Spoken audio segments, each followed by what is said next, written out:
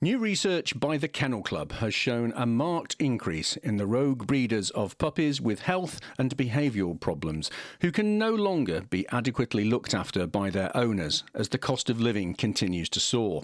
The research, which is part of the organisation's Be Puppywise campaign, revealed an increase in the virtual hidden world of puppy breeding and buying, with 1 in 3 people admitting to paying for their puppy before seeing it in real life.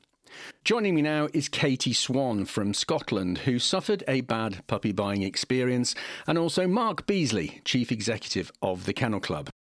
Mark, welcome. Incredible new research that you have at the Kennel Club. Just give me a sense of how big this problem is. It really is a big problem, and without being overly dramatic, it shows a very poor portrait of the state of the puppy buying nation here in the UK. And what it's really shown is that this rather murky, hidden virtual world of dog breeding is growing. In fact, it almost became normalised during lockdown. And unfortunately, this has enabled rogue breeders to thrive. And just to give an indication of how it has grown, we've seen a 3-fold increase in people buying pups on social media since 2017. And almost a third, 31% of people are paying before they see a puppy in real life. And that means they're not seeing the puppy's mum or the breeding environment, which is the basics when you go to get any puppy. Goodness knows what problems you could be buying into if you don't do your research properly, which is obviously what's behind the Kennel Club's Be Puppywise campaign, which you're launching, which aims to help people understand how to spot the signs of irresponsible breeders and avoid some of the classic pitfalls, doesn't it? Absolutely. And of course, with the world of puppy breeding and buying getting more and more difficult to navigate, it's absolutely crucial that would-be owners know exactly what to look for when they're buying a puppy. And just to give some examples, puppy buyers should be cautious. It really is a case of buyer beware. And people should be careful, particularly of adverts using words that try to lure you in with promises of, for example, rare or exotic breeds, or of a quick sale, because rest assured, a good breeder, such as a Kennel Club assured breeder, will always ask questions about your suitability for dog ownership. And you should be prepared to go on a waiting list for any breeder who is being careful in what they're doing. Really, there are some drastic and pretty heartbreaking consequences for puppies that have been purchased from rogue breeders, and indeed some very costly care that they need afterwards. Joining me is Katy Swan from Montfeith in Scotland, who bought her cockapoo Otis a while ago, and it wasn't a smooth a process, and things didn't go quite to plan, did they, Katy? Tell me what happened. Yeah, it wasn't the best time, to be honest. We decided we were going to get Otis. It was the start of the first lockdown. So things were going to be a bit different with getting a puppy, and we'd never got one ourselves before.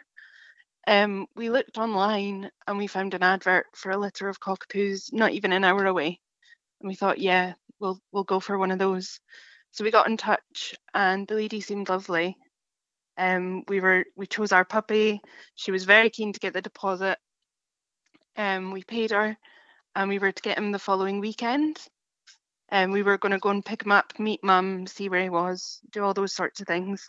But as the week went on, we were supposed to video chat, and she always had a reason to be busy. She was always doing something. And then the day before we were getting him, she gave us a phone and said, look, I'm delivering a puppy near you. Might as well bring Otis as well. Is that okay?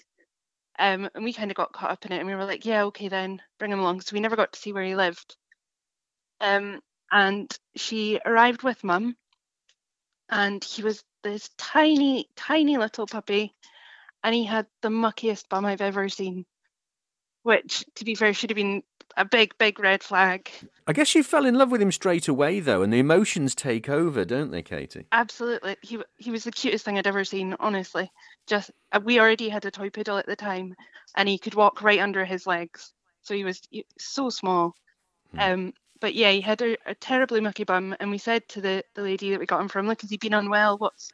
What's going on? And she said, oh no, he's been in the car with his mum, and he's caught some milk, which has given him a bit of diarrhea. And we thought that was odd, because he should have been weaned. Mum probably should have dried up. But again, you're in your house, and there was a stranger in my house. and I couldn't very well tell her to take the puppy away. I didn't want her to. So we said, okay, and we took Otis, bearing in mind that the mum dog had no interest in him whatsoever. So I do question whether or not she was actually his mum. But from then, anytime he had anything to eat, he was really sick. He had really bad diarrhea. There was blood in his toilet.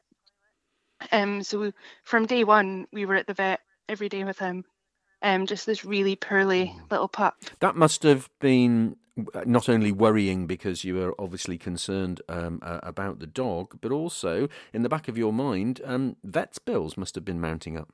Oh, absolutely. The amount of money the vets were, we were thousands. Yeah, I'm very fortunate that we were able to pay for him and get the care that he needed, because he could have ended up somewhere where perhaps he wouldn't have been so fortunate. But the vets were amazing. They did all the tests, and he was just riddled with internal parasites. He had ear mites, which, bless him, he's got big floppy Cocker Spaniel ears, and they just drove him mental. But they did. The vets, we thought at some points they were going to keep him in. They were going daily for fluids. He was getting medicine and just all sorts for this teeny tiny little puppy. And he was so lovely, and he was still a really nice little happy puppy, but he had the weight of the world on his shoulders. He was just so unwell. It was horrible. There was a point, I believe, where you had, I think, a phone call from the breeder. Tell me about that. Oh, I did. Well, I contacted her, of course, when he wasn't well, because as far as I'm concerned, there were 4 other puppies in this litter. And if Otis had parasites and all this horrible stuff, I was sure that one of the other puppies did, and I was just genuinely worried about them. And she always said, oh no, everything's fine. It's just you. All the other puppies are fine, and all sorts. And then at one point, my phone rang, and it was her and her mum, I think. And they were just so aggressive down the phone, saying I was causing all this trouble and taking him to the vet. And because my vet had tried to contact their supposed vet to see if they'd noticed anything when he was younger. And they were saying they were just going to come and take him away from me, because clearly he wasn't suited to live with us, because we were allowing the vets to do all these things to him. Gosh, how did that make you feel? I was terrified. It was lockdown as well, so we felt very isolated because we were just in our house. We didn't go anywhere. And I phoned my family. I told my neighbours. I was like, look, guys, there's this crazy lady wanting to come and steal my puppy. Help. And they were all like, yeah, but if they come, just phone us, it's fine. But of course, she never appeared. Well, thank goodness for that. Well, exactly. Now, let's move on a little bit, because you've put a lot of love into Otis, obviously, and he's well. He is. He's brilliant. He's like a little old man. Everybody always says to me, oh, I'd love to have an Otis. I'd love to have an Otis. But he is. He's great. He has some allergies, so he gets a little itchy if he eats the wrong things.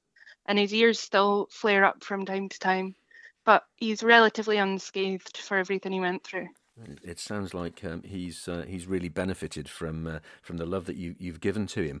And I guess looking back, you, with the cold light of day, looking back, you would say to yourself, hang on a minute, there were so many red flags there that I should have noticed. 100%. We shouldn't have found him on the website we did. I don't think that's the best place to find a puppy. And I don't think we should have, going that first week when she was all about the money and she wasn't able to carry out the promises she made at that time, we should have thought there's something funny going on here. But we were blinded by this adorable little puppy that we really wanted.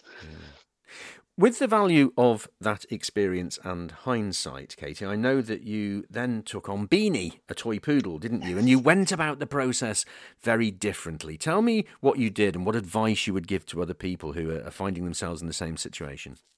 Absolutely. So it was night and day getting Beans compared to Otis. We were recommended the breeder through a family friend, so someone who'd been, and they already had a dog from them, so we knew what the dog was going to be relatively like. I know they all differ in their personalities, but yeah, it was recommended through them, and we spoke to Beanie's breeders on the phone, because again, it was later on in lockdown, but she was a couple of hours away, so we weren't able to visit. We spoke to them daily, and I mean every day we spoke to them for 3 months. We didn't get Beanie till she was 12 weeks old. Otis, I think, was about 8 weeks when he came, so we were told. And yeah, just everything was completely different. Beanie came from a kennel club breeder, and the support, she came with a massive bag with bedding from her mum, toys. We got given the food for her, insurance, just everything you can imagine that you would want when you got a puppy, we got with Beanie. And I think when she arrived, it was clear that she had a very different upbringing from him. She just seemed a lot happier, a lot more grounded. Because if you are looking to get a dog, you don't want to do it in a rush.